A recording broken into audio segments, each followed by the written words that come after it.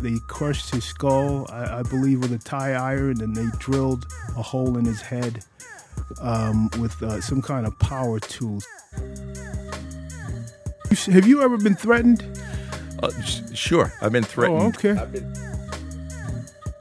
So in the infamous Rolling Stones interview that was published in early 2016, I'm going to quote El Chapo. He said, "The day I don't exist, drug trafficking is not going to decrease in any way at all."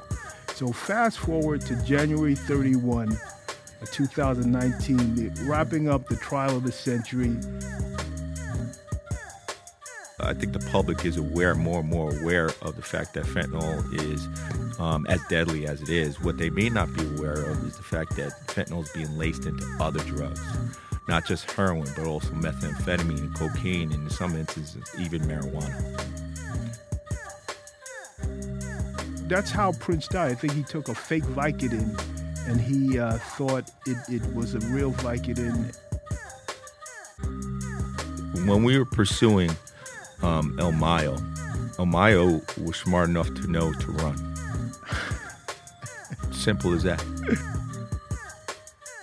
My wife one morning just kept on nudging me to get up, and it was like 5:30 in the morning. I didn't want to get up. She said, El Chapo escaped. And I thought I was dreaming. I really thought it was a dream, and I didn't hear it. And then she kept on hitting me and telling me to get up. And we were thinking about launching on him. I'm sitting at my desk in the Special Ops Division, and I see a picture of Kate Del Castillo, and I see two other individuals, and then finally I see a picture of Sean Penn, and they're all flying into Mexico City. And right off the bat, it's kind of like, are they really going to meet with Chapo? One thing that jumped out at me, and I was surprised it didn't get more coverage, was based on testimony, El Chapo's connections to the DEA. He still is into drug trafficking, and he happens to be the person responsible for the death of a DEA agent. That we will not stop pursuing him. He is public enemy number one for us. The best way to describe the security at the DEA's Manhattan office is that I couldn't enjoy the tidy bathroom in peace. Before taping this exclusive episode with the man who spearheaded the unprecedented hunt for El Chapo, I was escorted by a DEA official who patiently waited outside the restroom for me. Thank God that I merely needed to relieve myself ahead of the lengthy interview. Inside DEA agent Ray Donovan's corner office, I soon noticed that the wall was decorated with El Chapo's prison shirt. Ray let me snap a photo of him in front of the framed shirt. For all you lotto junkies, El Chapo's jail number was handwritten on it, 3912. Ray Donovan politely asked if I wanted a photo of just me with the shirt, and I quickly responded, "No thanks, that's all you." Although I don't speak Spanish, let me give it a shot. No problemo with El Chapo. Obviously, Ray didn't think twice about provoking a guy who has literally buried his enemies alive. In fact, Ray also had the black baseball cap that El Chapo wore before originally being captured in 2014. So the real Ray Donovan is either brave, foolhardy, or maybe both. In this episode, we discussed the infamous 1985 murder of an undercover DEA agent, Enrique Kiki Camarena, in Guadalajara, Mexico. Over a 30-hour period, drug dealers tortured the ex-Marine, shattering his facial bones while force-feeding him drugs to keep him conscious. Pure evil. The president at the time, Ronald Reagan, essentially shut down the border for a while, placing enormous pressure on the Mexican government to help apprehend the perpetrators. So Trump wouldn't have been the first president to shut down the border for any reason. Since Camarena's death, cartels have understood the consequences of harming a DEA agent. Still, even with the security measures at Ray's office. I kept looking over my shoulder during the interview, which, by the way, was taped in the summer of 2019. So I hope I don't seem too distracted. Seriously, this episode covers the worst overdose crisis in U.S. history, caused mostly by opioids. And Ray Donovan pulls back the curtain of the operation to apprehend El Chapo, who's now serving life in America's inescapable prison. But we get into plenty of other interesting stuff. Ray provides insight into the death of music icon Prince, specifically why the opioid fentanyl that killed him was likely taken by accident. Ray also reveals the latest trend in the opioid crisis, meth production, which has escaped extensive media coverage so far. Even with the recent positive news that overdose deaths fell for the first time since 1990, fatalities from fentanyl and meth continue to rise. Cynics downplay the capture of El Chapo, but at the very least, authorities sent a message, in my opinion, that no one is above the law. And they confirmed that the U.S. government remains the world's most fearsome force, whether your name is Bin Laden or Pablo Escobar or El Chapo. Let me give you a quick bit of government history. In June 1971, President Richard Nixon declared, quote, a war on drugs, and 2 years later he created the Drug Enforcement Administration, mainly to combat drug trafficking. The so-called war on drugs generates plenty of criticism, partly because there's no end in sight. Even cocaine, the drug of the 80s, has undergone a resurgence, except that now most cocaine-related deaths involve the presence of fentanyl. For example, rapper Mac Miller, who tragically died in 2018 from fentanyl-laced coke. But if we really think about it, the war on virtually all crimes is indefinite. We don't capitulate because of that. Drugs will always be part of society. So I think it just boils down to how we handle the problem. And I think it's a complicated issue that requires the right balance between punishment and treatment and education. Sentencing disparities along racial lines definitely needs to be addressed. Now it seems like public sentiment for legalized drugs is at an all-time high, and it just keeps increasing. But in my opinion, that's no panacea. Cocaine and heroin becoming available to, say, Dwayne Reed or a drug dispensary is obviously problematic. But maybe it is worth experimenting with the idea of regulating certain recreational drugs and generating more funding for prevention and whatnot. At the same time, and I think this is where it gets complicated, the drawbacks from marijuana legalization are being glossed over by proponents. The increased consumption, the risk of addiction. Everybody loves to say prohibition failed, and sure it did, but legalizing alcohol brought its own set of problems, including a record number of related deaths last year, even more than opioids. Look it up. Actually, one of Ray's most surprising revelations is that America's demand for Mexico's marijuana remains sky high, no pun intended. I always thought that legalization was supposed to drastically reduce the criminal element. Anyhow, Ray confirms that the Jalisco New Generation cartel is challenging El Chapo's Sinaloa cartel for dominance. Its leader, Nemesio Cervantes, has combined smarts and brutality to turn the new generation into a global enterprise. But El Chapo's oil organization still thrives, with his two older sons and a brother now playing prominent roles. They'll just have to avoid infighting. The Sinaloa cartel's most powerful figure remains El Mayo, who co-founded the organization with El Chapo during the late 80s. I actually find El Mayo a bit more intriguing. At age 71, he's pulled off the most difficult feat for a drug trafficker: grow old without spending a single day in prison. This interview delves into the so called trial of the century, and anyone who follows it knows that only Shakespeare could have created more treachery, betrayal, jealousy. Several members of El Chapo's circle testified against him in exchange for reduced sentencing, just confirming that there's no honor among thieves. Perhaps the biggest bombshell involved allegations of bribes to Mexican presidents who unsurprisingly denied the claims. But to me, the most surprising thing from the trial was El Chapo's apparent DEA connections. And Ray expands on the scenario of active drug traffickers making contact with the DEA. El Chapo received a lot of blame for the opioid epidemic after popularizing fentanyl laced heroin to increase potency. But the crisis began in the 1990s when pharmaceutical companies downplayed the addiction risk while pushing painkillers. My old newspaper, the Washington Post, recently analyzed DEA data to reveal that from 2006 to 2012, America's largest drug companies unleashed 76 billion pain pills throughout the country. Folks, there aren't even 8 billion people on Earth. Nuts.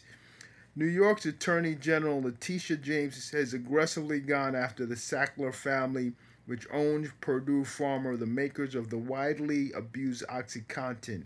And top drug companies have been hit left and right with civil lawsuits from state and local governments, generating tens of billions in penalties.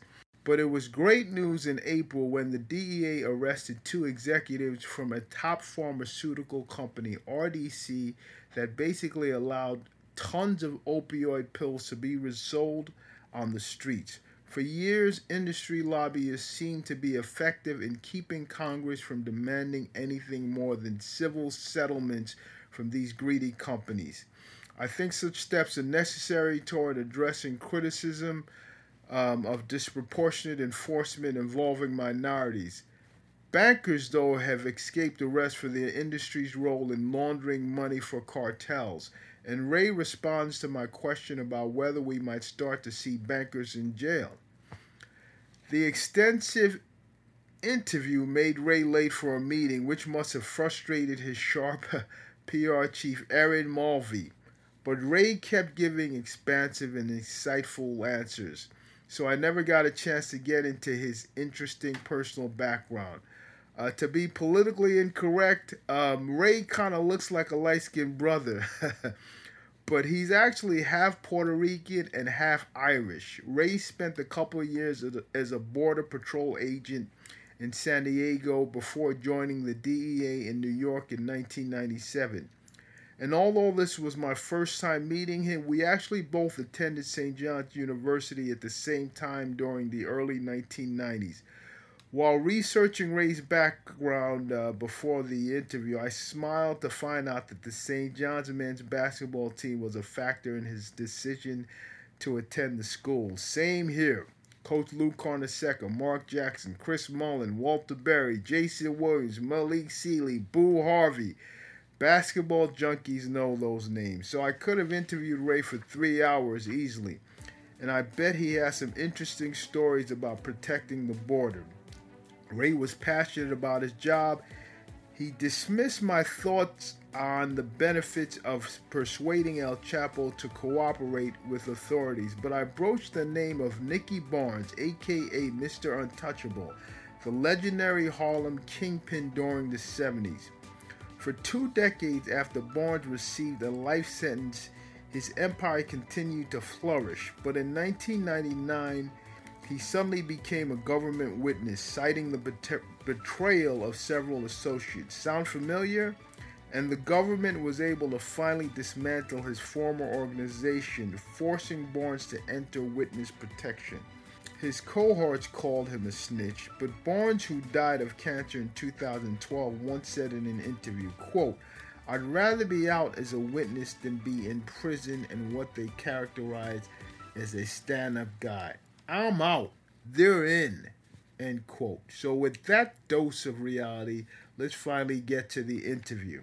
I'm here with Ray Donovan, the special agent in charge of the Drug Enforcement Agency's New York office, the DEA's biggest operation in the country. Thanks for accommodating the Nuno and Company podcast in your Manhattan headquarters. Appreciate it.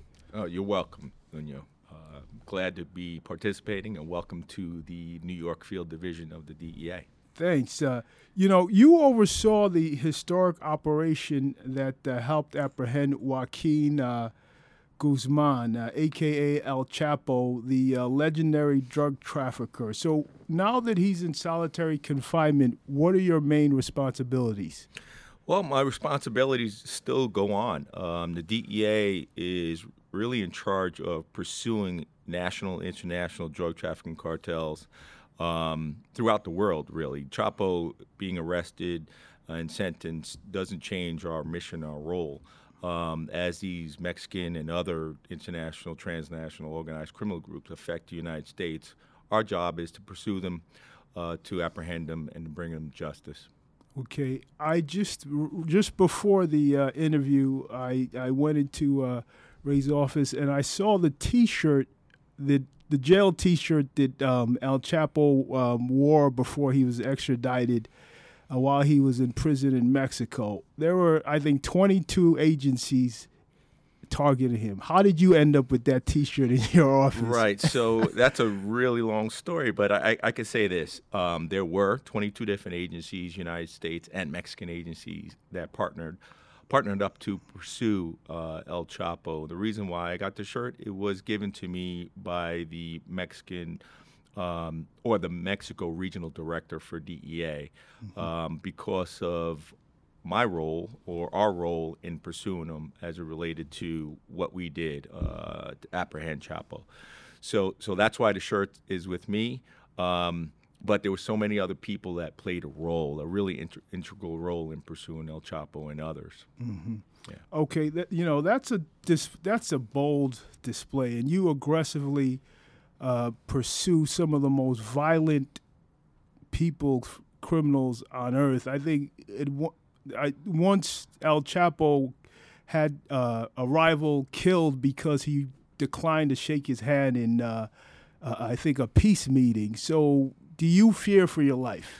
No, I think when you're in our line of work, it comes with the territory as far as this is what our job is. And I think when you have these international criminals, they also see it as their role is to avoid law enforcement. And so it's part of their chosen path, if you will, that we are constantly going to be pursuing them, looking for them to arrest them, apprehend them, and bring them to justice. So in the case of El Chapo, it's no different.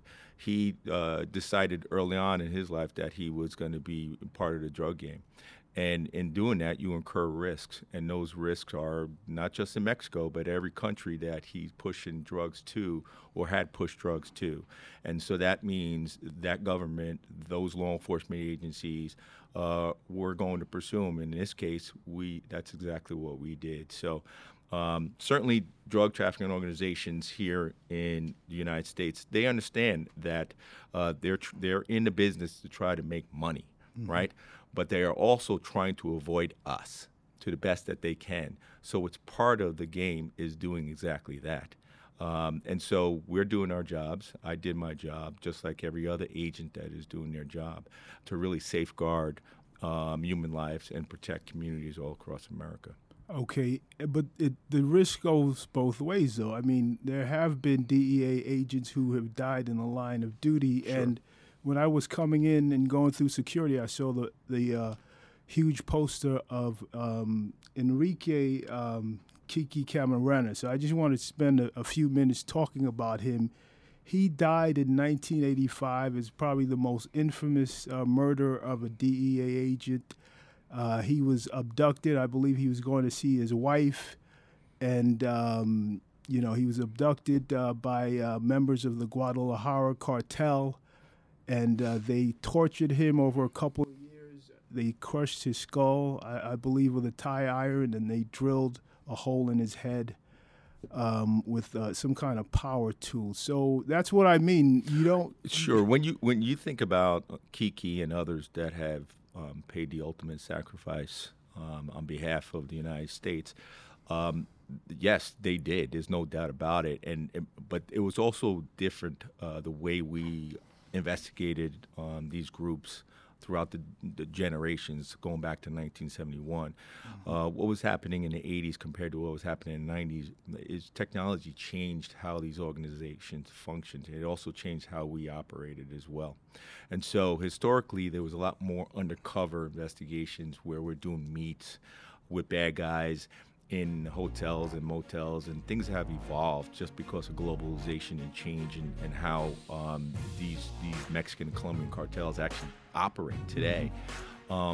They're much more adept. They're much more tech savvy. They're much more global by nature. So even within the DEA, how we have evolved has changed some of the our strategies towards pursuing these groups. So things such as, not saying that we do not put our lives on the line, because we certainly do. I mean, anytime we hit a door, we don't know what's behind the door. We still take many, many guns off the streets all across America.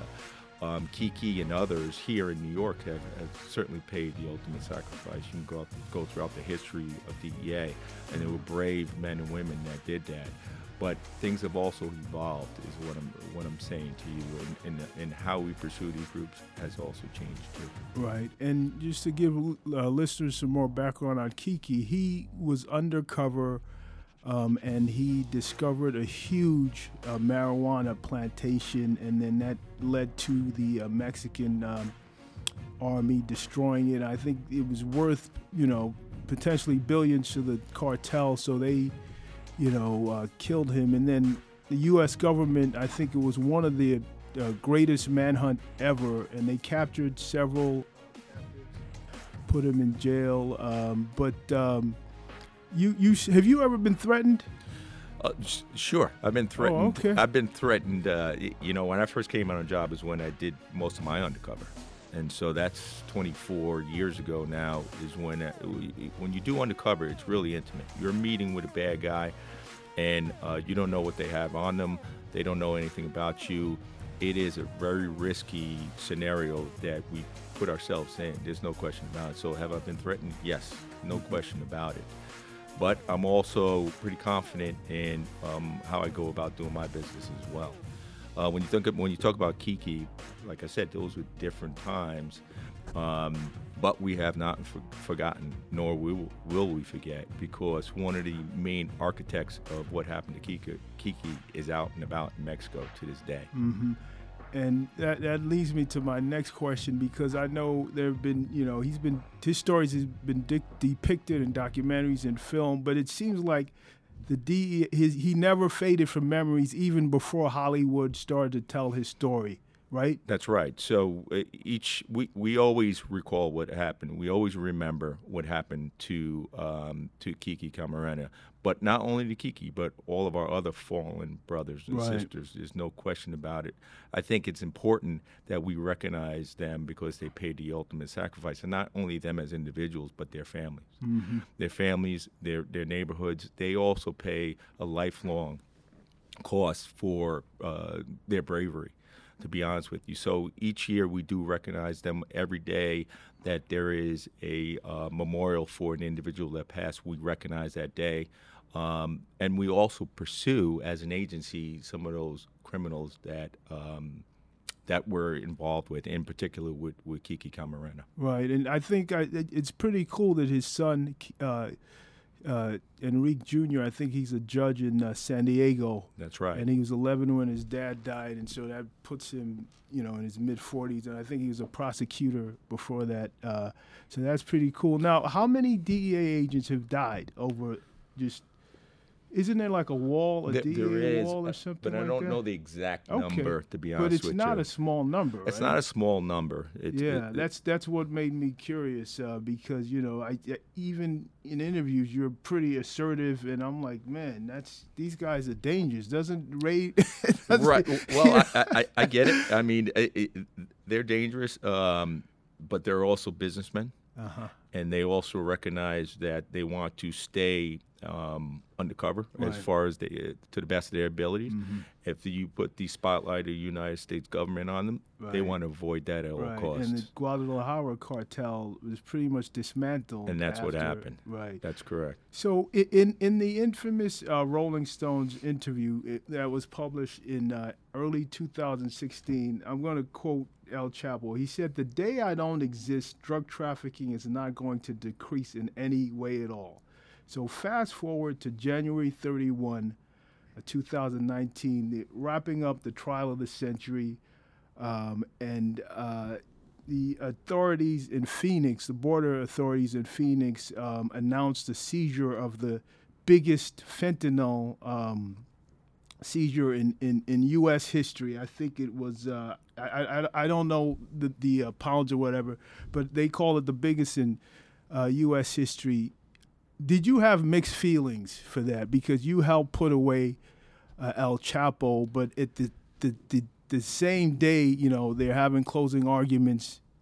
There's this huge, you know, Seizure. right. Well, so you know, his statement about drugs not going away once he ceases to exist, we didn't pursue him for that reason. We pursued him because he is a criminal that broke the law and affected the lives of millions and millions of people across America. It wasn't something where we anticipated for the drug trade to slow down with his absence, not at all. He was a criminal who was breaking the law, and that's how the DEA certainly recognized that. Now, he happened to be the biggest criminal who affected the United States more than any other particular individual in Mexico, as far as the criminal element or organized crime in Mexico. So I'd say his statement is correct to the point that it's not gonna change, but it will change in some ways because the one thing that Chapo was he was innovative. So he's the individual that came up with let's dig tunnels and send mass amounts of drugs through tunnels. They called him Rápido, which means fast, right? Because he would turn around the money that was generated in the United States back down to the Colombians really fast. So his logistics network was just different. It was a lot more fluid, a lot more flexible. So he was an innovative drug trafficker. And so when you say, okay, well, things change, they've certainly changed to that degree. Okay. Now, you don't have the same type of person that, or individuals that like he was. He understood how to move things from South America into Central America, into Mexico, and into the United States. And so as it relates to that, there is a change.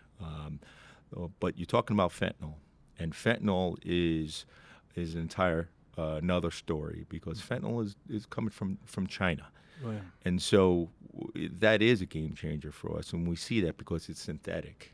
And so it just comes in different ways, but it's synthetic. It could be made in a laboratory, and it is being made by hundreds and hundreds of kilos now. Right. Let me ask you really quick. I saw that the seizure, it said, had the potential for 100 million overdoses. You know, and when I saw that, I was like, is that a typo? Because that's, if my math is correct, that's like one for almost every 3 Americans, because I think there's like 320 million Americans. So, you know, the Sinaloa cartel thrived, you know, as you pointed out, because of, largely because El Chapo was able to ship vast amounts of drugs. So have you guys been able to dismantle some of the smuggling routes, some of the infrastructure that he took a lot of credit for? Sure. So there's a couple questions in that. Right. The first thing is 2 milligrams of fentanyl is considered lethal. So think about 1 kilo is 500,000 dosage units at 2 milligrams. So it's enough to kill that many people within 1 kilo. So when you see, 50 kilos of fentanyl, you're talking millions and millions of people that could potentially die. That's how powerful the drug is, and that's why the Mexican cartels, in particular Sinaloa, started lacing their heroin with fentanyl to make it more potent. To answer the second part of that is, in the last 6 months alone, the DEA, working with our counterparts in Mexico, have taken down 10 different manufacturing and conversion fentanyl labs Oh, wow. in Mexico. And so what does that mean? Well, we've taken down these labs that are full production, meaning precursor chemicals all the way to full fentanyl, as well as conversion labs, whereas precursor chemicals will come in, you add one more chemical such as propanol chloride into 4-APP, and it becomes fentanyl, and they're mixing that with heroin and then smuggling across the border. So we have taken down 10 labs in the last 6 months alone. That's tremendous. Was any of that partly because El Chapo was behind bars, or is that totally separate? So you got to go back to when the fentanyl really started taking a hold here in the United States, and that's 2011, 2012. Chapo was operating at that point. So we know that Sinaloa, the Sinaloans, the confederation or organization that is Sinaloa Cartel, were among the first to lace their heroin with fentanyl. We first started seeing it. The first time we saw it was in Toluca, Mexico in 2006. We took down a lab that really didn't take hold, a fentanyl lab, really didn't take hold throughout the United States markets. Next time we saw it was around 2011, 2012, when we started seeing the precursor chemicals coming in from China and then smuggled into Southern California and then brought across the border into Mexico, converted into fentanyl mixed with heroin. That was Chapo's doing. And so when you talk about these successes that we've had in the last 6 months, it starts really from us getting an understanding of how the international organizations, criminal networks, move in fentanyl, the methodologies, and starting to infiltrate them to the best of our ability to expose them and take them down. Okay, so let's talk about the opioid epidemic. It's caused tens of thousands of deaths each year. I saw another ridiculous number. I think the record was 49,000 in 2017. You know, that's a stunning number. Another statistic is that drug overdoses are now the leading cause of deaths for Americans under 50. How does the DEA convey the urgency to the public without the public, becoming desensitized? Because those numbers just sound crazy. Well, they're not crazy. I mean, it is the reality that we're living in. What I'd say is this: in 2013, when we first saw that fentanyl was coming into the United States, we put out a national alert to all law enforcement agencies, government agencies, and state and local agencies to make them aware that the fentanyl was coming in, it's being smuggled and being mixed with heroin. So we took control of that, just getting the word out. Today, as you just read, I think the public is more and more aware of the fact that fentanyl is as deadly as it is. What they may not be aware of is the fact that fentanyl is being laced into other drugs. Not just heroin, but also methamphetamine and cocaine, and in some instances, even marijuana. Mm-hmm. Right, and so fentanyl is really the biggest problem in the opioid crisis, right? I saw that it killed Prince, and then it also killed Tom Petty. So let me just, give a few basics from what I know, and then I'll ask you for following up with insight. It's a synthetic drug. Easily created in labs using chemicals, as you pointed out, is manufactured in China, and it's even more potent than heroin. A couple of milligrams is similar to a few grains of salt, and that can be deadly. I want you to talk about. I read that at the same time it's relatively dirt cheap to make. So is the fact that it's inexpensive part of the reason it's such a deadly drug? Yes, so that's part of the reason why it took a hold in the United States is because it is cheap, right? So 1 kilo as little as $4,000, as much as $10,000, but it could generate millions of dollars. Wow. So if you have a Mexican cartel or organization that is growing poppy fields or cultivating poppy fields in the mountains of Durango, Sinaloa, Chihuahua, or even south down in Guerrero, that takes about 3 months to harvest. All right, so you're talking about the growth, harvest, watching over these fields, protecting these fields, and then converting that from heroin paste into refined heroin is a process there about 4 months. whereas organizations like the Sinaloa cartel could very easily just purchase their fentanyl from China, have it smuggled into Mexico, and then smuggled across the southwest border to destination cities such as New York or New England. So the business model has evolved as well. So I read somewhere that a $3,000 investment in fentanyl will get you has the potential to get a drug dealer several $100,000. I mean, that's like Warren, I'm not sure if you're in the stocks, but that's like Warren Buffett's investment in Berkshire Hathaway like years ago. I mean, is that an exaggeration? $3,000 can get you hundreds of thousands of dollars? It's not an exaggeration. Wow. But it also can get you life in prison. Right, right, And so of course. behind that is the overdose deaths that are coming from that. Mm-hmm. And so now more and more federal prosecutors are charging these individuals that are knowingly distributing fentanyl to these groups that are causing people to die. And so that's what we have going on across the nation. Mm-hmm. The money that is generated from fentanyl is definitely lucrative. There's no question about it. But the danger behind it is more potent than anything we've seen. And you've given a lot of the blame to El Chapo because he helped popularize lacing other drugs with fentanyl. So talk about that. I think it started around after 2010. Now all sorts of drugs fentanyl is being put in all sorts of drugs. Talk about his role and what's happening now. So you have to understand Mexican culture, understand as far as the Mexican cartels go, right? So the Colombians, the DEA, Homeland Security, FBI, all of our federal partners working with the Colombian government, we've done a fairly decent job of pursuing some of the higher-up Colombian cartel organizations and have them prosecuted here in the United States. So the Colombians adapted, they changed, they spread their cocaine markets throughout the world. And so the Mexicans were losing out of the cocaine trade because now you have Colombians that are in places like Spain and Netherlands and Germany and all throughout Europe and some instances Western Africa as well. Canada, another place. And so when this was happening, the Mexicans, they don't, coca is not a natural crop in Mexico, but poppy is. So they adapted, in many instances, the Colombian methodology of producing or manufacturing heroin.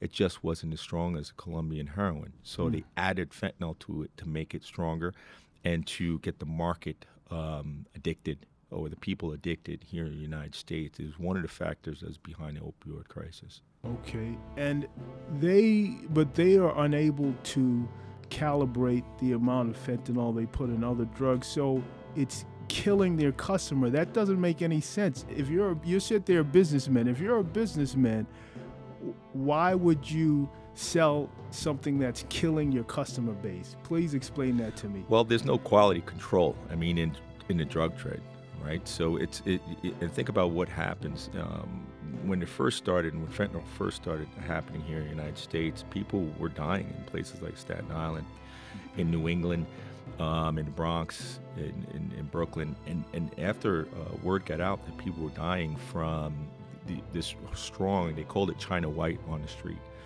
People were dying from it. Other users were coming to try that same drug. And so because it was so powerful, and so it attracted more and more people. When you talk about from a business perspective that the Mexican cartels were killing off their customer base, yes, they were. They started adding other opioids as well, like tramadol, to heroin to try to ease it back. But it was already too late. Now more and more we have a user population that has built up tolerance to fentanyl, and they're asking for just fentanyl. They've gone beyond, in some instances, beyond just heroin. Wow. And talk about, you talked about China's role earlier.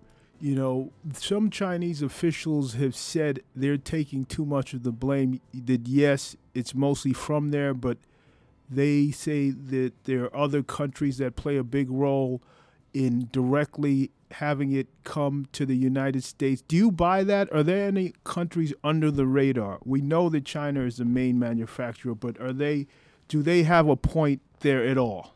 Well, the first thing I would say is this. As far as the DEA is concerned, we do work with China. and we work many of our investigations alongside the Chinese police as well. As far as manufacturing and where fentanyl is coming from, the vast majority of our investigations go back to China. Now, other countries playing a role, certainly. Yeah, Mexico is another country that plays a role. When we talk about how the fentanyl is coming into the United States, there's really two methodologies. One is through express mail service providers directly from China, right? Meaning like the FedExes, the DHLs, UPS, and even our own postal, although that has subsided somewhat. And the other is through the southwest border. The Chinese instituted regulation on all variations, fentanyl analogs, as of May 1 this year. Our hope is that we will see a drop of fentanyl coming into the United States, at least by way of express mail service providers. The other thing that happened is we started working a lot more closer to our partners and sharing a lot more information to pursuing some of these Chinese chemical companies and chemists that are knowingly sending the deadly substance to the United States. But will that stop the flow directly into Mexico? That's another challenge for us. Now, the Trump administration, pressed China to crack down, and China has promised to crack down. You're saying you're working with them. Have you seen any changes since they've promised to crack down? Any significant changes? So the changes right now are through the airports. So we're not seizing the fentanyl like we once did coming into JFK directly from China in the small packages like we once did. And so that's a good sign, but it's too early. The metrics aren't really there for us to determine if that's just kind of an anomaly or something that's sustainable. And so it's still out. It has not slowed down as far as coming across the border yet. But if we can control one way, then we can put a lot more resources towards the other way. And now with the mobile phone, talk about the role that the mobile phone has given users to get drugs. You mentioned technology earlier, to get drugs that they couldn't, get in that way, say 20 years ago. Talk about the role of the mobile phone. So technology has really made the world a lot smaller, and it's nothing that people don't already know, globalization, but that also has enabled criminal organizations to reach out across the world and connect to criminal groups throughout the world. And one space would be in the dark web. Dark web markets such as Alpha Bay or Silk Road or Dream or Wall Street or Nightmare. These are dark web spaces where criminals throughout the world are buying and selling narcotics. But it's not only narcotic, but really every illicit item you could find in a dark web space. And you can order it up and have it shipped to your doorstep. We also see the user population going into the same space to get their drugs and have it shipped to their doorstep. So no longer do they have to go down a dark alley and meet with a drug dealer. They can go right to the internet and have their drugs shipped to their house. So technology has changed. The other thing that's happened is drug traffickers no longer need to necessarily go to Mexico or Colombia or any other place to meet up with a source of supply. They can just go online. And in many instances, it's open internet, and then from there they'll go to the dark web to expand their networks. But we're certainly in that space as well. Okay. So the opioid epidemic occurred in 3 waves. The first wave, early 90s, overdoses triggered by an increase in pain medication, especially OxyContin. The second wave, 2010, after a crackdown in prescription abuse, led to a spike in heroin deaths. The third wave, 2003, the unprecedented deaths related to fentanyl. I wanted to know, is there a the latest iteration? Is there another trend now that's not getting a lot of attention in the media? Well, there is a trend. It's the biggest trend right now that's taking place is methamphetamine production. 2 things that are happening globally. One is cocaine production in the Andean region of South America is through the roof. But now cocaine is more global drug of choice throughout the world. Second thing is methamphetamine production is through the roof. In the last 3 years alone, the DEA, working with our Mexican partners, we have taken down over 300 laboratories in northern Mexico, working with our Mexican counterparts, identified, taking them down. And that's hundreds of tons of methamphetamine that's destined for the United States. Now, methamphetamine is not necessarily it doesn't necessarily have a market here in New York City. Mm-hmm. We do seize it from time to time, but it certainly is a market throughout Middle America. No question about that. Jersey does have a market for methamphetamine, and so does pockets throughout Pennsylvania. Northern New York does have a meth market as well. But that trend that we're talking about is headed in that direction. Okay. And what about the counterfeit prescriptions being laced with fentanyl? How long has that been going on? Specifically, the counterfeit prescriptions. I'm curious because I think that's how Prince died. I think he took a fake Vicodin, and he thought it was a real Vicodin, and the authorities said they didn't think that he knew that it was fentanyl. So talk about that. So what you're talking about is it circles back to what we just said about the dark web space. So a lot more of the criminal networks in the dark web space initially were really purchasing or getting their hands on diverted pharmaceuticals such as OxyContin. From there is when we started seeing these same organizations getting their hands on fentanyl and putting them in or transforming and changing them into pill form and selling them as if they were oxycodone 30s to the same individuals. And so that convergence really took place alongside the technology and towards these criminal groups going on to the dark web space to do that. So today we see a lot more organizations that sell fentanyl in pill form. So that pharmaceutical black market and that illicit narcotics markets have converged in some places throughout the United States, certainly in the Northeast. When users get those counterfeit pills, don't they know that there's a good chance there's fentanyl in it? No, not really. They think, okay, well, it's pills. In some instances, it looks just like an oxycodone. Mm-hmm. 30 would be. I mean, the color, the stamp, everything that you would imagine. It would look like it looks just like a pill, and so they're taking it thinking that it is from a pharmaceutical company, not knowing that it is an illicit market or a network that had pressed that into a pill form, added the dye to it, and is selling it in the dark web space. Again, there's no quality control. There's no chemist that's saying, hey, this is this much fentanyl in this pill. Mm-hmm. And so that's where the overdoses are coming from. Okay, and then there's an opioid that's more powerful than even fentanyl, which is I heard was used as an elephant tranquilizer, carfentanil, and now, drug dealers are lacing drugs with that. That's just talk about Sure. that. Well, if you're talking about, listen, in our laboratory, we've seized over 50 fentanyl analogs, including carfentanil. I mean, it's really, you change a molecular compound here or there, and it's still fentanyl. It's still part of that group of fentanyl. And so that's what the Chinese chemical companies were originally doing. We would regulate a specific variation of fentanyl, and the Chinese would regulate it, and then the chemists would just change one compound, and it becomes a new version of fentanyl or a fentanyl analog. And so carfentanil, yes, an elephant tranquilizer, we were seeing that throughout the United States. We don't see it to the degree that we once did. Again, that goes back to China regulating that version of fentanyl. Now, the hope is that by regulating all the fentanyl analogs by class, that it will change what's going on across America. It is still too early to determine whether that's going to have effect or not. Okay. But yes, we have seen very powerful fentanyl analogs across the United States. And it's the same thing. The users don't know that they're getting an elephant tranquilizer in their.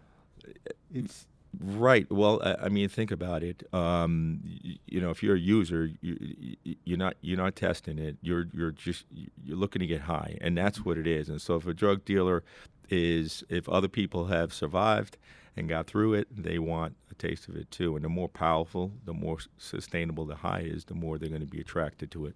Okay. How did the Mexican cartels respond to the legalization of marijuana in 7 states in America? obviously that's not good news. How did they respond to less demand of their marijuana? That's not necessarily true. When you talk about less demand of their Oh, marijuana, okay. there is no less demand of their marijuana. Each week I read intelligence reports that come across my desk, and marijuana seizures are still happening by hundreds, thousands of pounds all the time, all across our southwest border. It hasn't slowed down the Mexican cartels from pushing marijuana to the United States, not one bit. Wow, that's interesting. In fact, the black market is still, all throughout the United States of Mexican marijuana. That's interesting because I thought the assumption for the legalization of marijuana would make it less of a demand from. Why would you seek illegal marijuana if you could just buy it here? No, it's just not factual. Mexican cartels still grow marijuana, still smuggle across the border, and still are, feeding that black market even behind the state legalization programs. Okay. All throughout the United States. And how has the DEA adjusted to? I'm assuming it adds a complexity because now this drug used to be illegal across the board. Now it's legal in 7 states and possibly growing. So how do you guys adjust to that? How do you? You have to understand how DEA operates, right? So our priority right now, no question about it, is opioid crisis, what's going on across America, because simply that's what is killing people, right? So we put a lot of resources there. But Mexican organizations are polydrug. In other words, they're not just moving heroin or fentanyl or cocaine or meth. They're also moving marijuana as well. So all different drugs. The Sinaloa cartel is engaged in all different drugs. Mm-hmm. So when the DEA is pursuing these organizations, we're pursuing them as that. It's really a national security issue for us. You have these foreign organizations that have infiltrated the U.S. by way of the drug trade. And so when we go after them, we're going after them for, you name it, cocaine, marijuana, heroin, fentanyl, whatever they're engaged in. And so the strategy really has not changed as far as, hey, marijuana legalization throughout the states is going to change how DEA operates, because that's not what the Mexican cartels haven't changed. They continue to grow it. They continue to smuggle across the border. In many cases, they are feeding that black market demand in places like Colorado. So let's say, in terms of this conversation, legal state marijuana is going through the front door, and behind it, the black market marijuana comes in. And so we see it all the time. Okay. All right. Americans spend an estimate of over $100 billion a year in illegal drugs. That's by far more than any other country.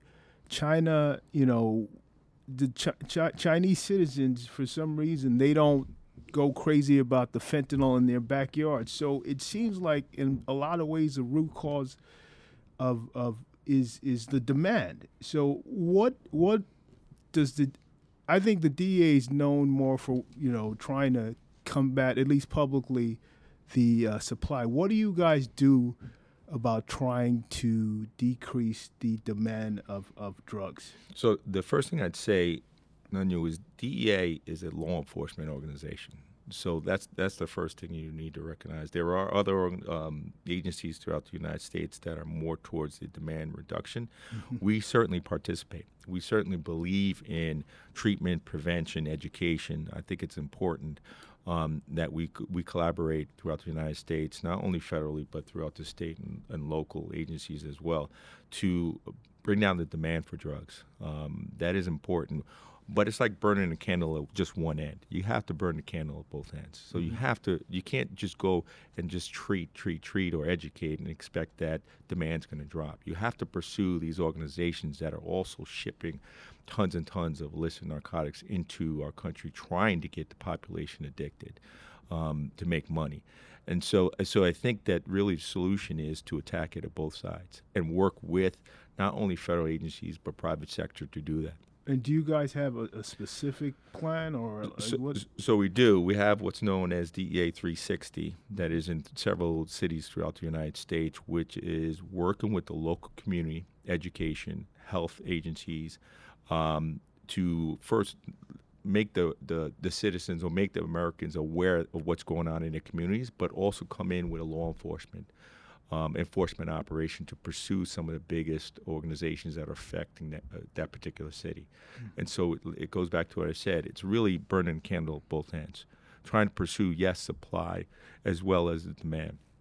But even when you talk about supply, for many, many decades, the DEA has been pursuing those organizations that are upfront and in our face, meaning the Colombian cartels, the Mexican cartels. But you think about drugs and what's going on, who's really behind a lot of that are Chinese organized crime as well. And so today we see Chinese groups that are worked or have linked up directly with Mexican organizations to move fentanyl, to bring in precursor chemicals for meth production, such as methylamine and monomethylamine, pseudoephedra. And they've been there for many, many decades, but they operate differently. And so we believe that, okay, if you work closer with China, case in point with fentanyl, and we try to classify some of these illicit narcotics, it would certainly change how drugs come into Mexico or the Western Hemisphere, and then change how it comes into the United States. So I think you can't just be one-dimensional. You have to come at it from asymmetric solution. Right. What's your response, and it seems like this is increasingly the public sentiment, but what's your response to when you hear a remark like the war on drug is a failure? I'm sure that frustrates you. So what do you respond when you hear that? When people say that, they point out the incarceration, the corruption, and they say, the crime just goes on. Why don't we just, so what's your response to that? So the response is, when we talk about the war on drug, it was a political campaign from 1971. And so I don't know of any DEA agents today that talk about a war on drugs.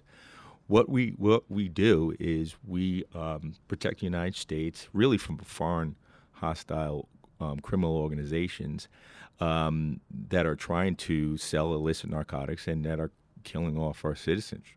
And so when you think about what our day-to-day job is, it really comes down to saving lives, and it's a federal crime, and it's a federal crime for a reason. So you already spoke about the numbers of people that are dying. More people are dying each year from overdoses than from car wrecks, from gunshots.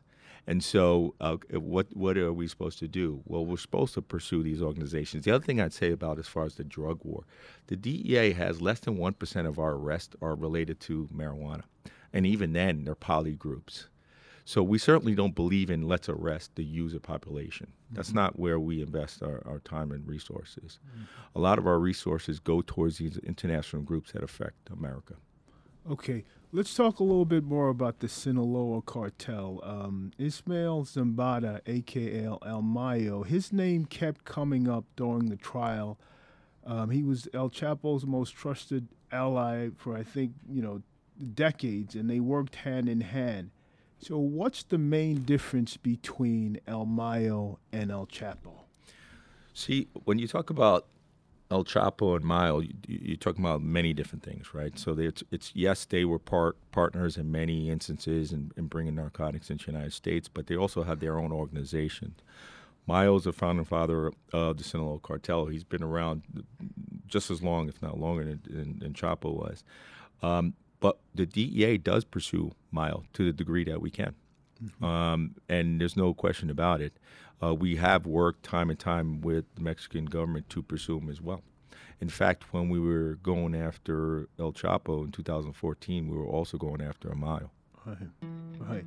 And yeah, I was actually going to ask you about that. I think it was 2014. You guys surveilled a ranch in Mexico, and then with the Mexican Marines, and then when they, kind of went in there, he kind of like disappeared. So it's like this guy, how's he been able to avoid jail for 30 years being a prominent drug trafficker? Well, let me say this: when we were pursuing El Mayo, Amayo was smart enough to know to run. Simple as that. He was smart enough to know.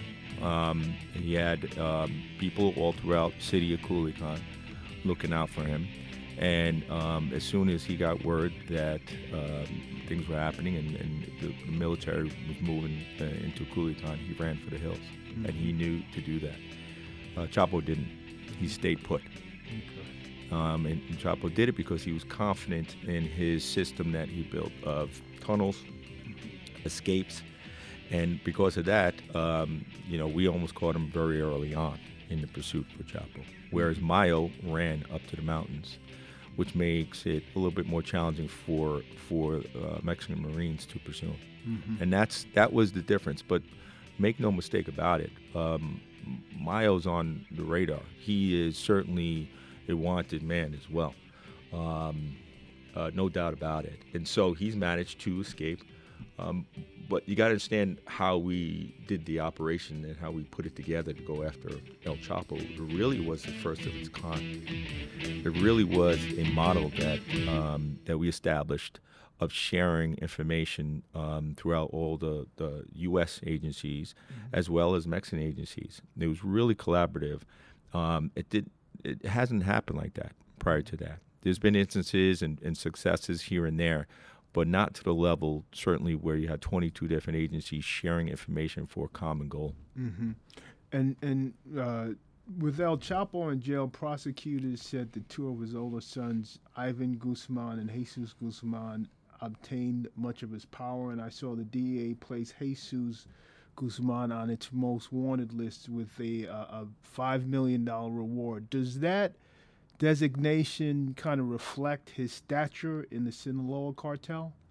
Well, I think it does, right? Because the boys have risen on the Chapitos. No, there's no question about it. They've risen to the ranks because Chapo's no longer there. So they are coming down on his interest as well as Chapo's brother and other members of his side of the Sinaloa cartel. But certainly Ivan and Jesus have stepped up. Okay. And during the trial, I found it fascinating that, Vicente Zambada, El Mayo's son, gave so much damaging, testimony against El Chapo. And then also El Mayo's brother, who was a longtime accountant, gave damaging testimony against El Chapo. So doesn't that permanently affect the relationship between El Mayo and El Chapo's family? It's interesting. I mean, does it?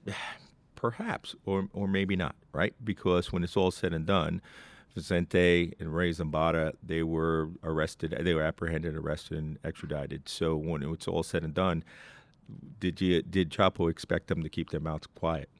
And for what purpose? At that point, it's kind of like understood that they're in U.S. custody. They're going to cooperate.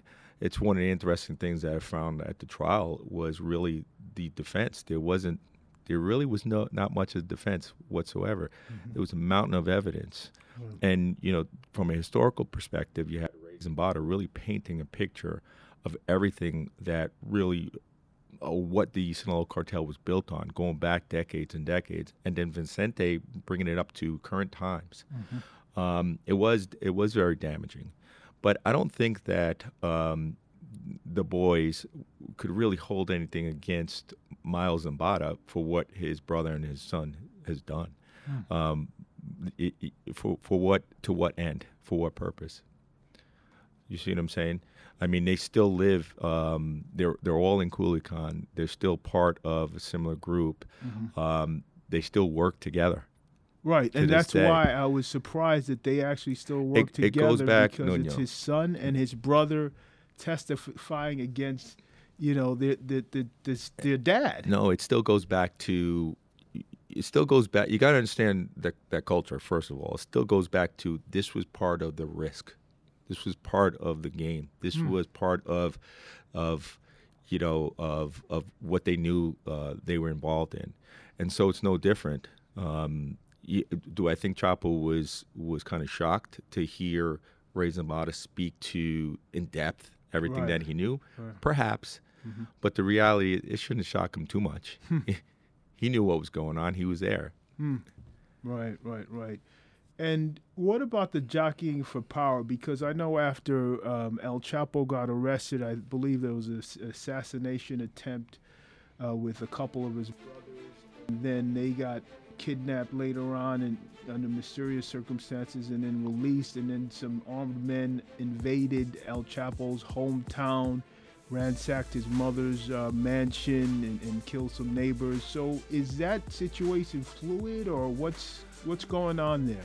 So you're talking about several different things there within that, right within that question. As soon as Chapo was extradited out of the country, it changes things in Sinaloa, right?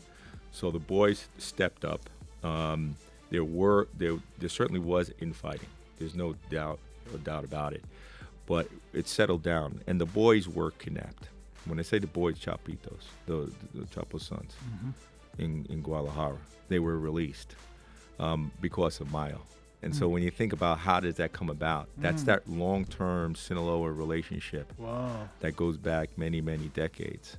Okay, so Mayo actually played a role in their release. And well, certainly he does. Wow. But there's two major cartels in Mexico. Right. One is the Sinaloa cartel. The other is the cartel New Generation, based in Guadalajara, Jalisco. Right. Nemesio Cervantes, El Mencho. And that was actually my next question. So yeah. Right, but most people don't know this. There are many different cartels, right? There's many different cartels. There's literally thousands of gangs that fall underneath the cartel's umbrella. But there's only a certain amount of real bosses, heads of these organizations in Mexico, and they all know each other. And to a degree, they've all worked with each other at one point or another.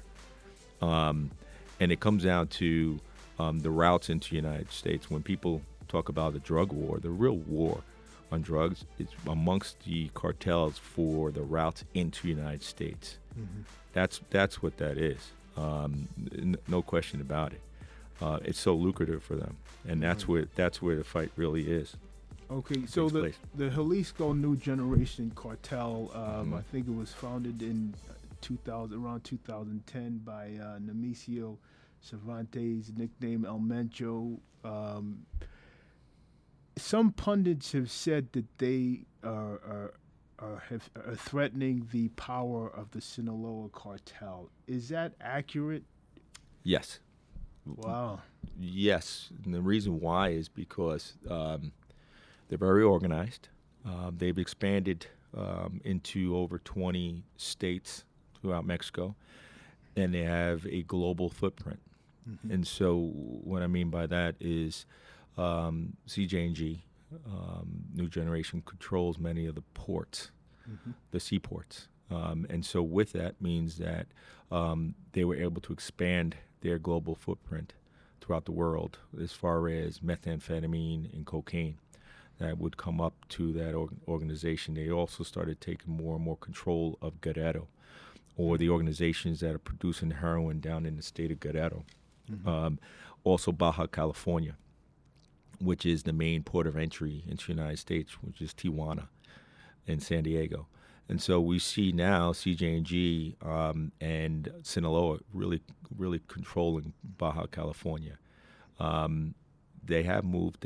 They have stepped up. I'm talking about CJ&G. Right. And while the vast majority of markets in the United States are still controlled by Sinaloans, we do see that CJ&G is certainly making headway throughout the U.S., but globally.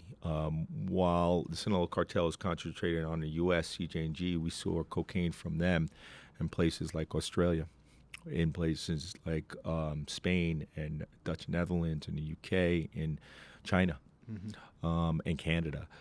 They really expanded their global footprint. Right. And they're very well organized. And so that's the other thing that differentiates them. And they used to be, I believe, an armed wing of the Sinaloa cartel. Have they decided to kind of coexist, or are they mortal enemies that are going to just fight each other until one dominates? No, they're really. It all depends, right? And so if right now they're kind of they're working in some instances jointly, and others no. It all depends on the plaza and who controls the plaza, and if there's a change. Right now, they're coexisting. When we see a lot of the other kind of violence or the issues that take place, as they expand south into Guerrero, there are many different organizations in the state of Guerrero that are remnants from other organizations like La Familia, Guerreros Unidos, and other organizations. It's a fertile area for poppy cultivation. It's one of those states that the Mexican government is very concerned with, Guerrero. But we now more and more see CJ&G taking over a lot of that, controlling a lot more of the drugs coming out of Guerrero. And being pushed into the United States. It's well known that El Chapo is Shorty, but I'm just curious, what does El Mencho mean in English? Is it? I have no idea. Yeah, it's just I've never his seen. nickname. Yeah, I've never. I was like, does it mean menace or I was just. You got me. On you. That's just, that's funny. So when you joined the hunt for El Chapo in 2012, he had been on the run for almost a decade. Just talk about how you got up to speed before you could oversee such a complex operation. Sure. So I spent 15 years in the New York Drug Enforcement Task Force. And here in New York, the Sinaloa cartel had the vast majority of distribution networks here in the city. So for many, many years, as I conducted my investigations within my group, we would get connections back to Sinaloa. So when you talk about me arriving down in the Special Operations Division 2012, I already knew about El Chapo, already knew about his global reach, already knew many of the individuals that were around him.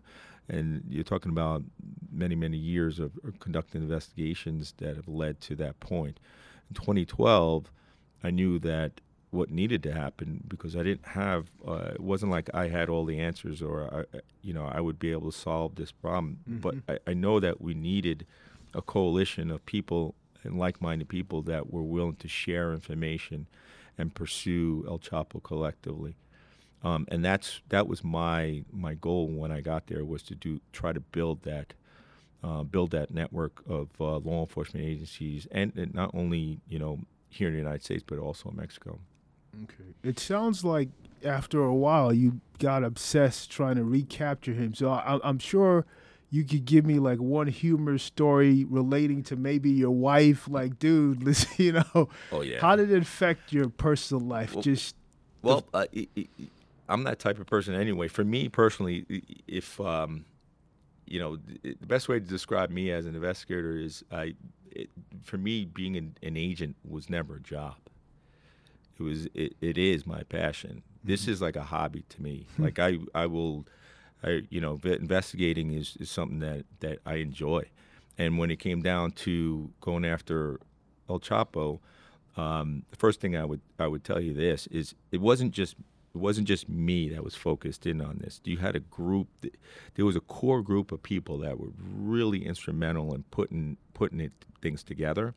And then there were many layers of this group that grew out to literally hundreds of people that participated. And so when you talk about how did this come about, I think we all were obsessed. We all said, and as time went on, we got more and more obsessed with it. Me in particular, I remember when I first got to SOD, I pulled every report I can get my hands on that connected to Chapo. And I just read the volumes of different reports on Chapo just to try to take in all the information that I was unaware of. Because in New York, as an agent, you're focused in on what's going on here in the city, right? So you're focused in, hey, this crew here, that crew there, all throughout the city. Yes, you get ties back to Arizona and California and back into Mexico, but you're not so much focused on it as much. But now, leaving New York and going to our Special Ops Division allowed me to focus in more on Mexico and who's doing what. Who are the logistics people? Who are the pilots? Who are the smugglers? Who are the growers? Who are all this huge network of people and what their roles are, and try to paint that strategic picture. and the one thing I always say is, it certainly wasn't me. It was a group. It was yes, I was in this group of people that were sharing information and willingly giving up ideas and trying to expand on them, develop them, and that's really the win in the capture of Chapo, from how I see it. Is prior to that, it just didn't happen to the degree that it did. What did your wife think about this obsession? Oh That's my wife. what I was waiting for. So my wife. Poor wife. But my wife is used to that. To be honest with you, okay. like it's not. You're a lucky man. Yeah. So my wife's a saint. is probably That's the best way to put it, because great. she's seen me obsessed with investigations for over 20 years now. Wow. Now I will say this: there's been no other case for me like the pursuit of El Chapo. Mm-hmm. Mm-hmm.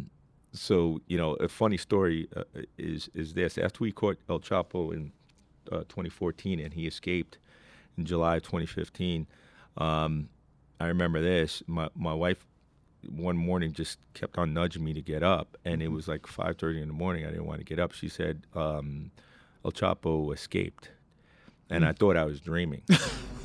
I really thought it was a dream, and I didn't hear it. And then she kept on hitting me and telling me to get up. How did she know? She knew because my phone was going off. Uh-huh. It kept on vibrating, and also something came on the news or the radio. She heard it, and so she woke me up to tell me. And it was just, I thought I was dreaming. So I went from deep sleep to like, I'm awake, and now it's kind of like reality set in. And Chapo escaped out of prison after we put so much effort towards apprehending him prior to that. Right. And, the way he escaped was just, on one hand, it's something from a James Bond movie, a tunnel connected to his cell. But on the other, and that was ingenious and brilliant, but on the other hand, it was almost comical, because they said the two guards who were supposed to be watching the surveillance were playing solitaire, and that inmates complained about loud digging, and they were ignored. And then El Chapo said, after he was captured, his diggers actually went to the wrong cell first, and then they had to adjust. So how deflating was that, finding out and then hearing the details, knowing that this guy had help inside? How deflating was that? So, you got to think about, so that was July 11, 2015 when he escaped, right? So keep in mind, September 2012 is when we're starting to put this team together to pursue El Mayo and El Chapo. And so we capture him, the Mexican Marines capture him in 2014. And so when he escaped, it was surreal. It was kind of like, it was deflating. It was, we were at a loss because, we remembered what it was like when we captured him. Mm-hmm. It was, you go from this high to this is on top of the world to like, wow, this guy actually walked out of, a maximum security prison outside of Mexico City, and he built a mile-long tunnel to do it, which, just think about the engineering feat that was just to do that. Mm-hmm. But something quickly happened, right? So I think about within 3 days of the escape is when we kind of all said, we're not going to leave this. Mm-hmm. This is not the end of this story. And so I remember getting the team back together in Special Ops Division and bringing in some of the key stakeholders and people that really dedicated their lives to capturing them the first time, and getting us in the room again to figure out, well, what's the game plan to pursue them again. Right. So it was we were depressed for a few days, but we didn't stay there. Right. We certainly didn't stay down. The other thing that we knew based on the first capture was we learned a lot. We learned how he operated, who he was around him, why he did certain things. We really learned a lot of his behaviors, his pattern of life, if you will. And so in doing so, we felt confident that we can get back there. Mm-hmm. One tantalizing piece of information that came out during the trial was that he actually plotted to be transferred back to Altiplano, which he had escaped from. And he had bribed a national jail official in Mexico. He had paid a $2 million bribe. But then he was suddenly moved from Altiplano, this maximum security jail, to Ciudad, across from, I think, the border of El Paso at the last minute. Now, I wanted to know, did you guys have much to do with that? Because it seemed like the Mexican government was on to the fact that he might be actually trying to escape a third time. So what happened there? See, that particular what happened there was that was all Mexico. Okay. That was all the Mexican government that said, he already escaped twice, right? So it was there was no way they were going to let him escape again, and that was really a push from the Mexican government themselves. There wasn't DEA. Okay. Do we have concerns? Yes. Right. We did have concerns. Because it was odd that they are moving him from a maximum security jail to, a less. So it just shows you the level of corruption. And I still want you to tell me, did you feel like you were also, after he escaped the second time, did you feel like you were also fighting institutional powers? What was going through your head, knowing that he had inside help, and not just a couple of guys at the bottom, inside help at the highest levels? Well, the funny thing is, when he was placed in Altiplano, we didn't think, we really didn't consider the fact that he could possibly escape from there. We're thinking, this is the securest prison that the Mexican government has. There's no way he's going to get out of that. We really didn't think about that. After he escaped, everything changed, right? He escaped. We caught him. Once we got him back, everyone was very aware that this guy could attempt to do it again. Mm-hmm. And like I said, the push did not come from DEA. The push came from within the Mexican government. Mm-hmm. Now, I can't tell you, I just don't know the answers of why they moved him from Mexico City up towards Ciudad Juarez. Right. I don't know that particular reason. Mm-hmm. I can't give you that. If I had, I'd be able to tell you. It could possibly, you're taking him out of his territory that he controls, taking him out of his element, and putting him in a place where he has very little control. Right. It was just ironic because they said it's less secure than, Altiplano is like their top. So that's what I found interesting. Now, the hunt for El Chapo has been described as like a model for interagency cooperation, and you kind of touched on that before. The FBI, the DEA, Homeland Security, etc. Usually there's institutional barriers involving turf and credit. So what was different this time? How are all the agencies able to finally work together?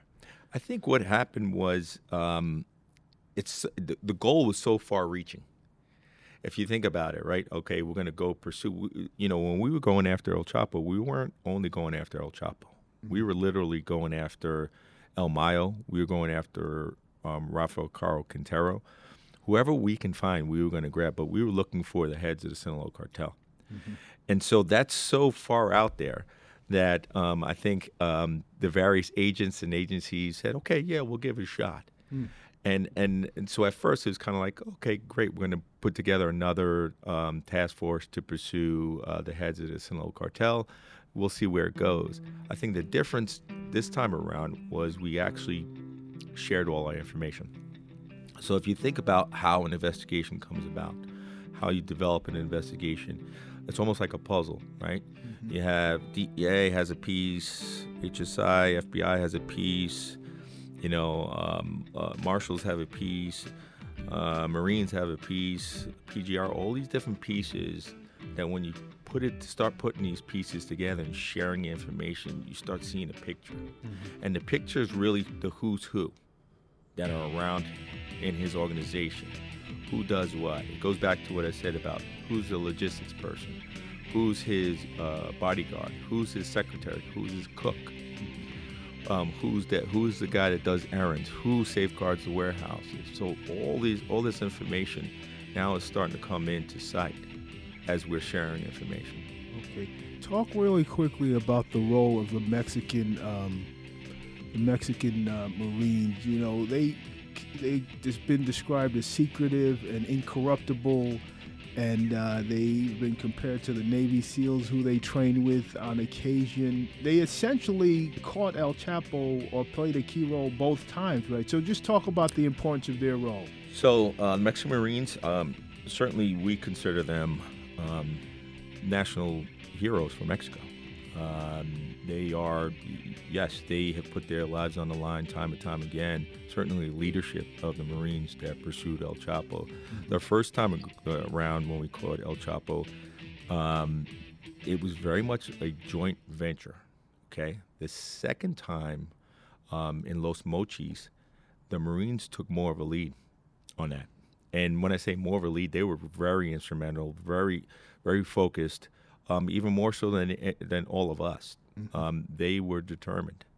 They came up with a strategy that was absolutely brilliant. They flushed out Chapo. They forced Chapo from the mountains of Durango in Sinaloa to run down to Los Mochis. And it was the Marines that did that. It was their idea to flush him out. They knew where he was going to be. And there's no way that the DEA, FBI, HSI, all the agencies, the marshals that were there, CBP, that we would have caught in El Chapo if it wasn't for the Marines and their commitment, dedication, and really undying pursuit. They did not quit. They were tenacious from the very beginning. Once they committed, they were all in. What was the reaction? I believe you were in the D.C. area when he was caught. Talk about the moment he was caught, when you found out, you know, and your people found out. How did it feel? So the second time you're talking about, January 2016. When first of all, let me say this to you: when we after Chapo escaped in July of 2015, it took us about 3 weeks to zero back in on him. So we got that. When I say we, all those different agencies, we got pretty good at zeroing in on him at that point. Capturing him was the next big thing. We knew where he was or where he was going to go. So we knew he was going to drop down to Los Mochis, Mexico, because we already had the location.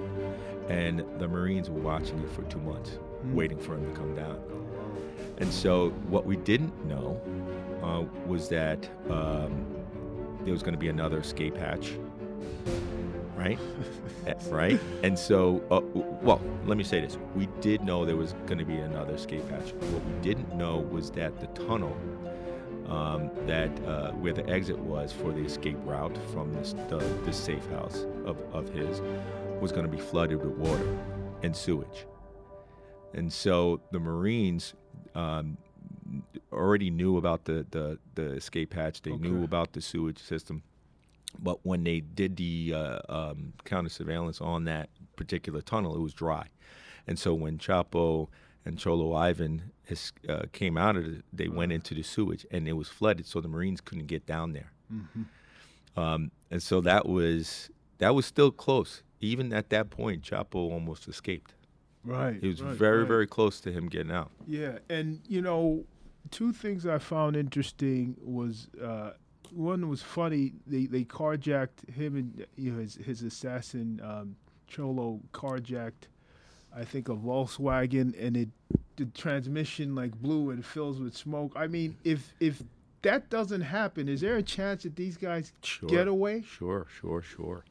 That was the Mexican Marines really had Los Mochis surrounded, right? So could have it all depends is probably the best answer. It didn't happen. Could he have gotten away? Yeah, if they got into the car, they carjacked the car and it worked fine and they were able to take off and go from there, we wouldn't have had him. And then the other thing I found interesting, that there was a huge firefight between the Marines and El Chapo's men preceding, the carjackings, and 5 of El Chapo's men died.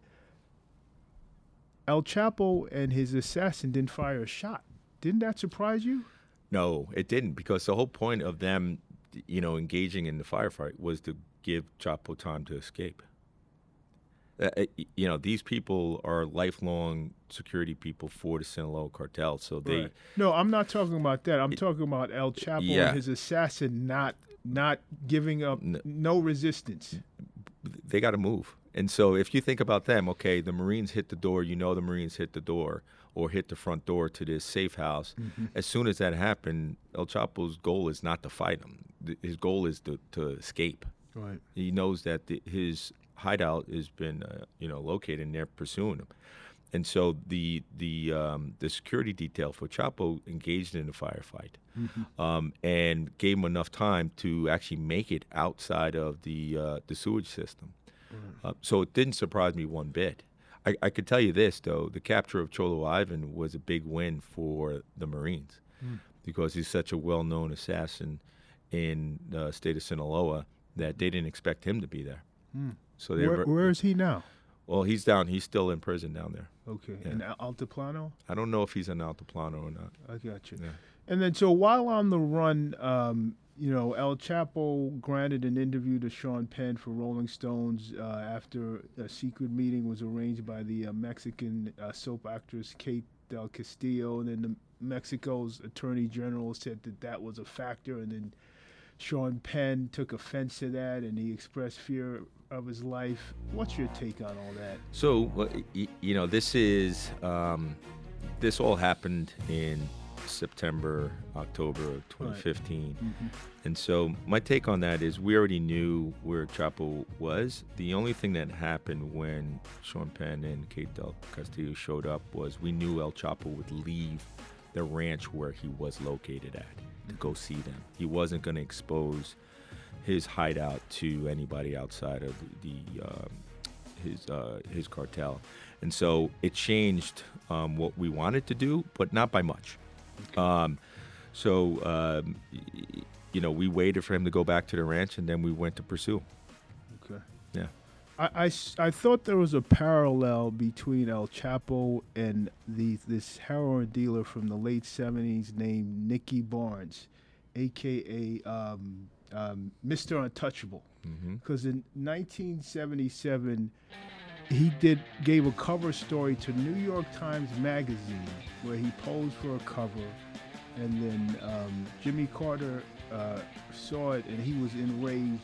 Within 3 months, this guy was sentenced to life, and before that, he had beaten several charges. He had gotten off, and thus the nickname. So, at some point, did El Chapo think he was untouchable? I don't know if he thought he was untouchable, but I do know that El Chapo wanted his story out there. So he's the whole point with Kate Del Castillo and Sean Penn was to get his story out there. Right. And so El Chapo thought he was bigger than Pablo Escobar. But to answer that question, we were already pursuing El Chapo. So even when Kate came into the picture, she didn't come into the picture until after we had captured him the first time. Right. And he was in prison. Mm-hmm. And then, she started reaching out on Twitter, standing up for him and saying all this stuff about him. But truth be told, we knew that El Chapo wanted to get his story out there. And it's quite frankly, it's the reason why he took the case to trial. Mm-hmm. It's the conclusion of his story. Mm-hmm. He really had nothing to lose, but a mountain of evidence hanging over his head. And so why not go to trial? And then it's the end of his story, really. Yeah, he's pitching a movie. I mean, I would think somebody on the run would have much more to think about than trying to pitch a movie. I'll tell you something. Here's what happened. I remember we had Chapo's. We had the ranch where he which was outside of Casala, Mexico. And 3 days prior to when we were thinking about launching on him, I'm sitting at my desk in the Special Ops Division, and I see a picture of Kate Del Castillo, and I see two other individuals, and then finally I see a picture of Sean Penn, and they're all flying into Mexico City. And right off the bat, it's kind of like, are they really going to meet with Chapo? So it was kind of like a little surreal. But they did. The whole point was to get the story out there, and that's what Kate was trying to tell Chapo, that she could be the vehicle to get his life story out to Hollywood, if you will. And why was his extradition to the United States so significant? I think that it really it's a full circle thing in the sense that here is the biggest drug trafficker in the world, right? And the fact that we were able to work very closely with Mexico to capture him, work very closely with Mexico to extradite him and to prosecute him, it's so significant because it shows a solution to the bigger problem. And it goes back to how we collaborate with Colombia, with extradition. It changed how the Colombians move drugs throughout the world because we will extradite them to the United States, and in some instances they'll spend the rest of their life in jail. Well, it's the same thing now with the sentencing of El Chapo. It shows that the rule of law is a solution, and really working with Mexico to pursue these other high-level, the one thing that these organizations or these kingpins, if you will, don't want is to come to the United States. They do not want to be in the U.S. judicial system. And that's why when Chapo did come in, that was it. He recognized when we extradited him into the United States, into Long Island, that was the end. Right. And, when he got there, he looked like he was in culture shock. And this is a man who had bragged about killing 2,000 people roughly over his career as a drug trafficker. So it was a kind of a bizarre scene, surreal. What do you think was going through his mind? I think it's a combination of that. I think it is the culmination of a life of violence, of evil, of doing all this stuff, and now it's coming back. Right up in front in his face, and it's personal here in the United States. Mm-hmm. And it's also a point where he recognizes he no longer has control. Mm-hmm. The control of his world, his circle, is now gone, right, and coming into the United States. And so that's what it was. It was a combination of things, in my opinion. So you were at Long Island MacArthur Airport, right, when he got there. So just paint the picture. What was that like, the scene, the atmosphere? Who was there? So when I got there at the tail end. He was already, I come up from Special Ops Division in Virginia, and I got right at the tail end. But it was all the different agencies there to see this person that we've pursued for many, many years. It was, to me also in law enforcement, it was satisfaction. Because here's a guy that has caused all this harm, all these victims across the United States. To me, that's the full circle as well. It's kind of like, we got you. Now you're going to pay the price for everything that you've done to our country, not only the United States, but to Mexico as well. Mm-hmm. What surprised you the most from the trial? Because it seemed like even there were moments even El Chapo seemed to get information that surprised him. And you've been on the inside, and, the public was gripped because of all the, dramatic and sensational information. What surprised you? Okay. So what surprised me, a couple of things. The first thing was, it's the first time the public really saw firsthand information painting the scale and scope of the cartel over generations. Mm-hmm. It really laid out, not in a movie or in a book, but in real world, how big and how powerful that cartel was and had become, and and everything, sometimes at the lowest level to the highest level of what that meant to build that criminal organization. Mm-hmm. I think that was the first thing that was really significant. The other thing was that that stood out to me personally, it was that there was no defense. There wasn't even really an attempt, because how could you overcome overwhelming evidence? That's right. You have a mountain of evidence, and here's the other thing I'd say is that was only a tidbit. Wow. That was only a tidbit of the real mountain of evidence. There was no need for overkill. from a prosecutorial perspective standpoint, because it was so much more. If we put all of everything together, it would have taken, double that time just to get through it. For what purpose? And so those are some of the other things that stood out. Okay. One thing that jumped out at me, and I was surprised it didn't get more coverage, was based on testimony, El Chapo's connections to the DEA. And there were two former DEA agents who came out on record, I think within a year ago, saying that they secretly met with El Chapo when he was in prison in 1998, when he was incarcerated in Puente Grande, and he had requested a sit-down to try to either cut his sentence or avoid getting extradited to the United States. He was going to give information on a cartel rival who had tried to assassinate him. Nothing came out of it. However, soon after, his legal advisor, some guy named Humberto Castro, became a DEA informant and eventually entered witness protection. So what can you say about this intriguing divide and conquer strategy that's been used in the past? I mean, a DEA agent has been on record. That's stunning. When you say divide and conquer, you're talking about from a Mexican cartel perspective, like right. You're how getting information from one cartel to. It's just, has it happened where organizations give up information on other organizations? Of course. But are they doing it from, hey, I'm Ray Donovan, I have this? No, they won't. They don't do it like that. They'll just put it out there or have someone else put it out there. And truth be told, sometimes the information there's nothing behind it. So we gather information from all different ways. All different methods.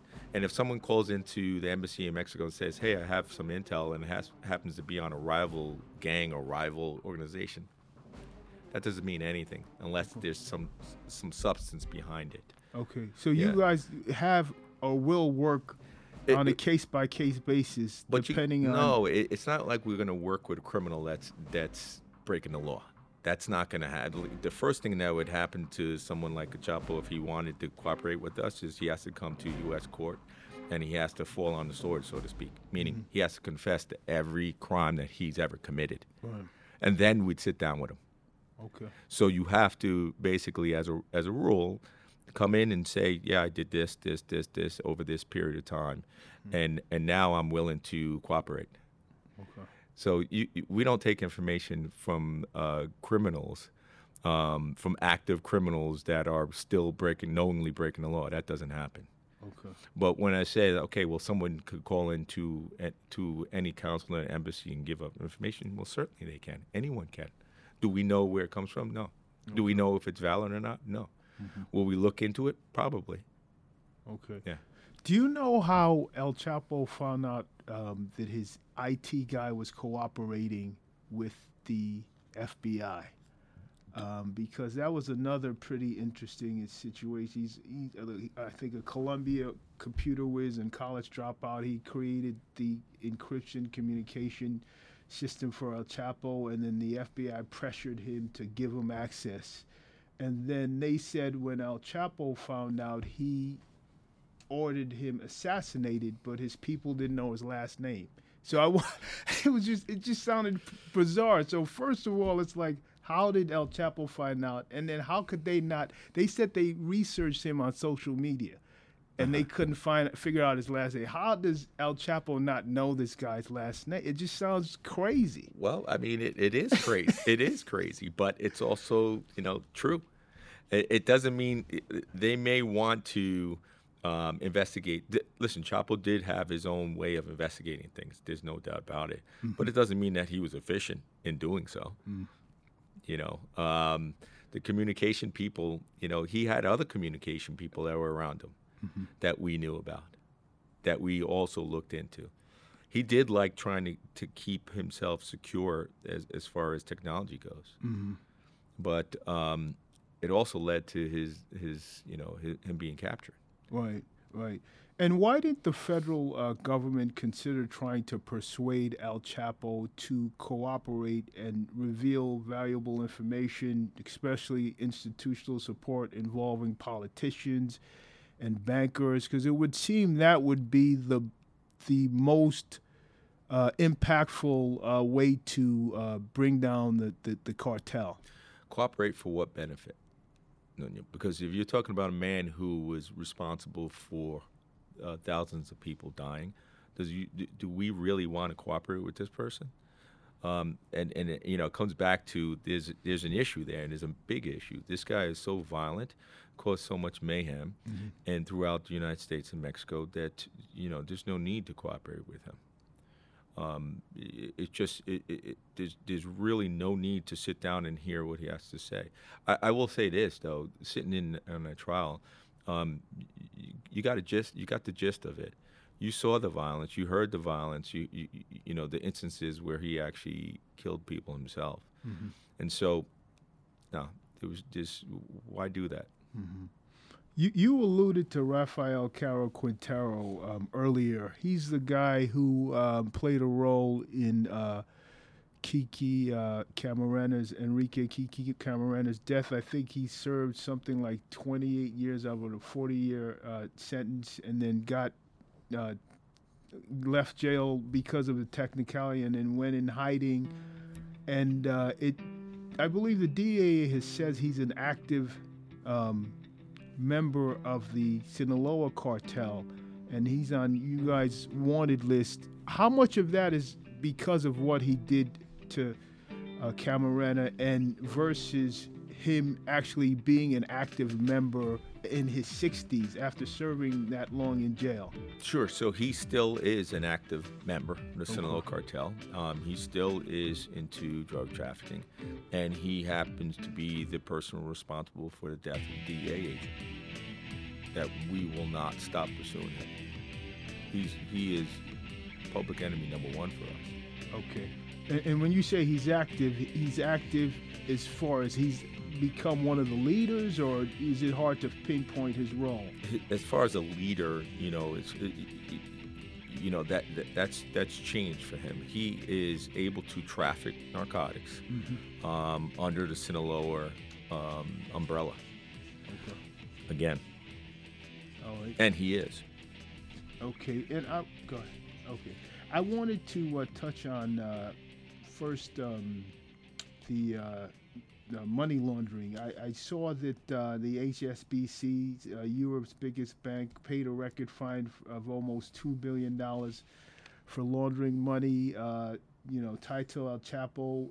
But this ends up being a fraction of the huge profits that they get boosted by drug money. Is there no appetite among authorities to jail bankers who enable money laundering?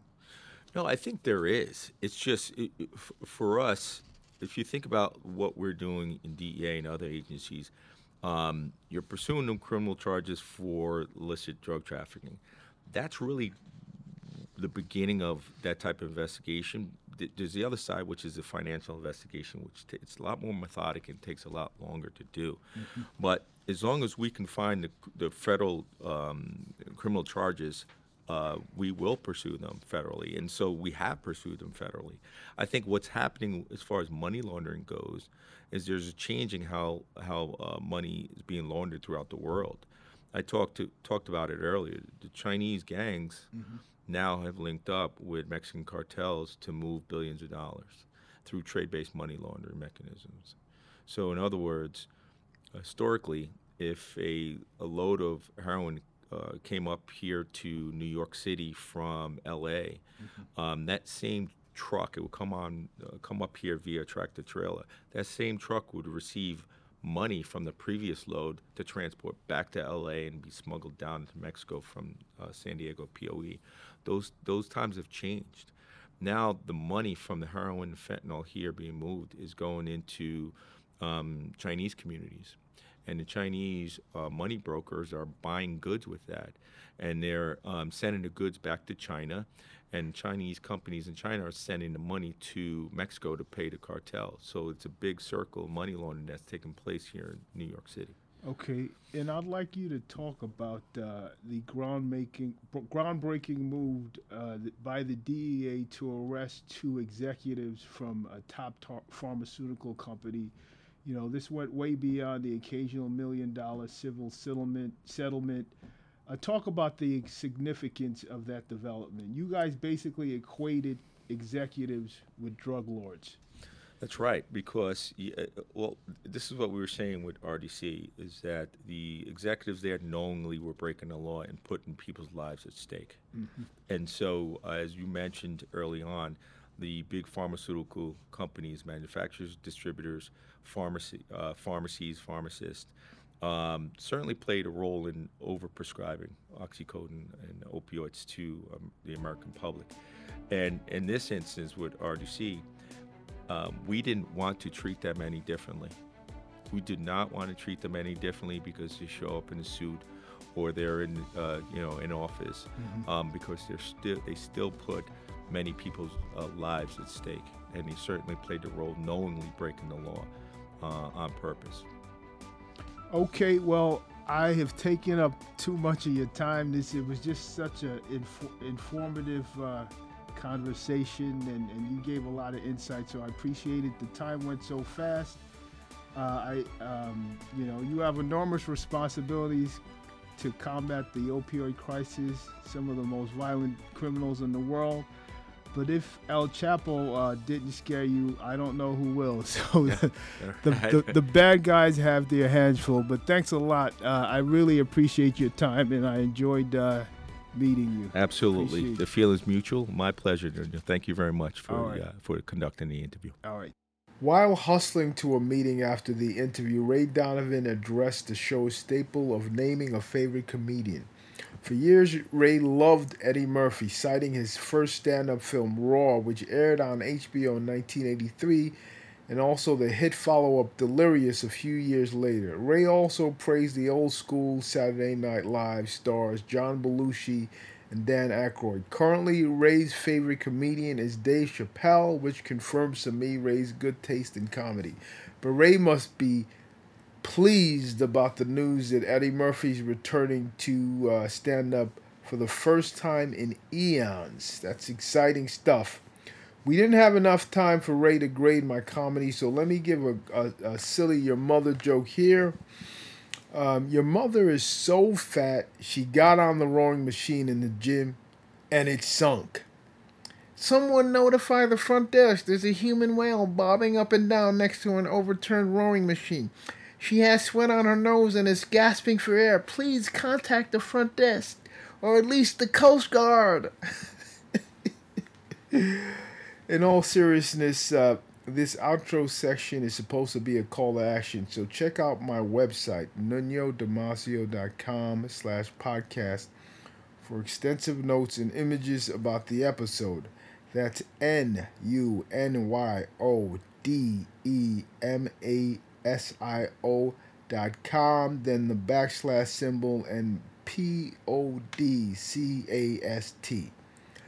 Nunyo and Company also has a Facebook page that includes original artwork such as Donald Trump versus Barack Obama in basketball, which has been shared thousands of times. And if you're looking for a book to read, consider Parcells' A Football Life, which luckily made the bestseller list some time ago. I'm biased, but I don't think you have to be a sports fan to enjoy the biography. It has plenty of life lessons. Just the other day, someone from Oregon tweeted, quote, "The Bill Parcells biography is one of the best books I've ever read. Definitely recommend," end quote. That was very cool. So thanks much, whoever you are. I know my mom's not on Twitter, and I don't use burner accounts like the great KD. NBA fans know what I'm talking about. Actually, drug abuse is a significant aspect of the Parcells biography. Even Ronald Reagan, who expanded Richard Nixon's war on drugs, makes an appearance. When Parcells became the Giants head coach in 1983, Marijuana and cocaine use on the team was rampant. The NFL was still a few years away from creating a drug policy, so Parcells responded with self-education while taking a vigilante approach. He visited the Betty Ford Clinic, named after the former First Lady who had overcome addiction to painkillers and alcohol. And then Parcells registered at a treatment center in New Jersey for a crash course. This is the kind of stuff that made Parcells. You know, at the time, public concern about drug abuse was heightened. So in late 1986, Reagan signed the executive order leading to the drug testing system that still exists to this day. Also consider checking out our debut episode with David Stern, the NBA Commissioner Emeritus, which to my pleasant surprise is still being downloaded more than a year later. The interview made headlines at dozens of media outlets, including the Washington Post, USA Today, and ABC News, and listeners in more than 50 countries somehow found the episode, which I think reflects the NBA's global appeal. But for some odd reason, it's recently been earning quite a bit of listeners in Ireland. I don't get it, but I'll take it. The wide-ranging Q&A, David reminisces about beating Donald Trump in tennis, Nelson Mandela secretly visiting him in his hotel room in South Africa. He even riffs on Elon Musk's vision of a moon colony, and then offers a slogan for the Democratic Party, which he's donated millions to. There's much more stuff in there. Anyway, my podcast hiatus is over. I spent a little time trying to help a good friend, Craig Moskowitz, an eye doctor, on a telemedicine startup, BlockDoc. Telemedicine is seeing your doctor on a video chat, so it's a promising company. And then most important, I had to take care of my octogenarian mom coming off of major knee surgery. So my priorities are in order, but now I have some influential guests lined up, and after relaunching Nuno and Company, you won't have to wait another year in between podcasts. So hopefully we'll catch you again sooner than later. Cheers.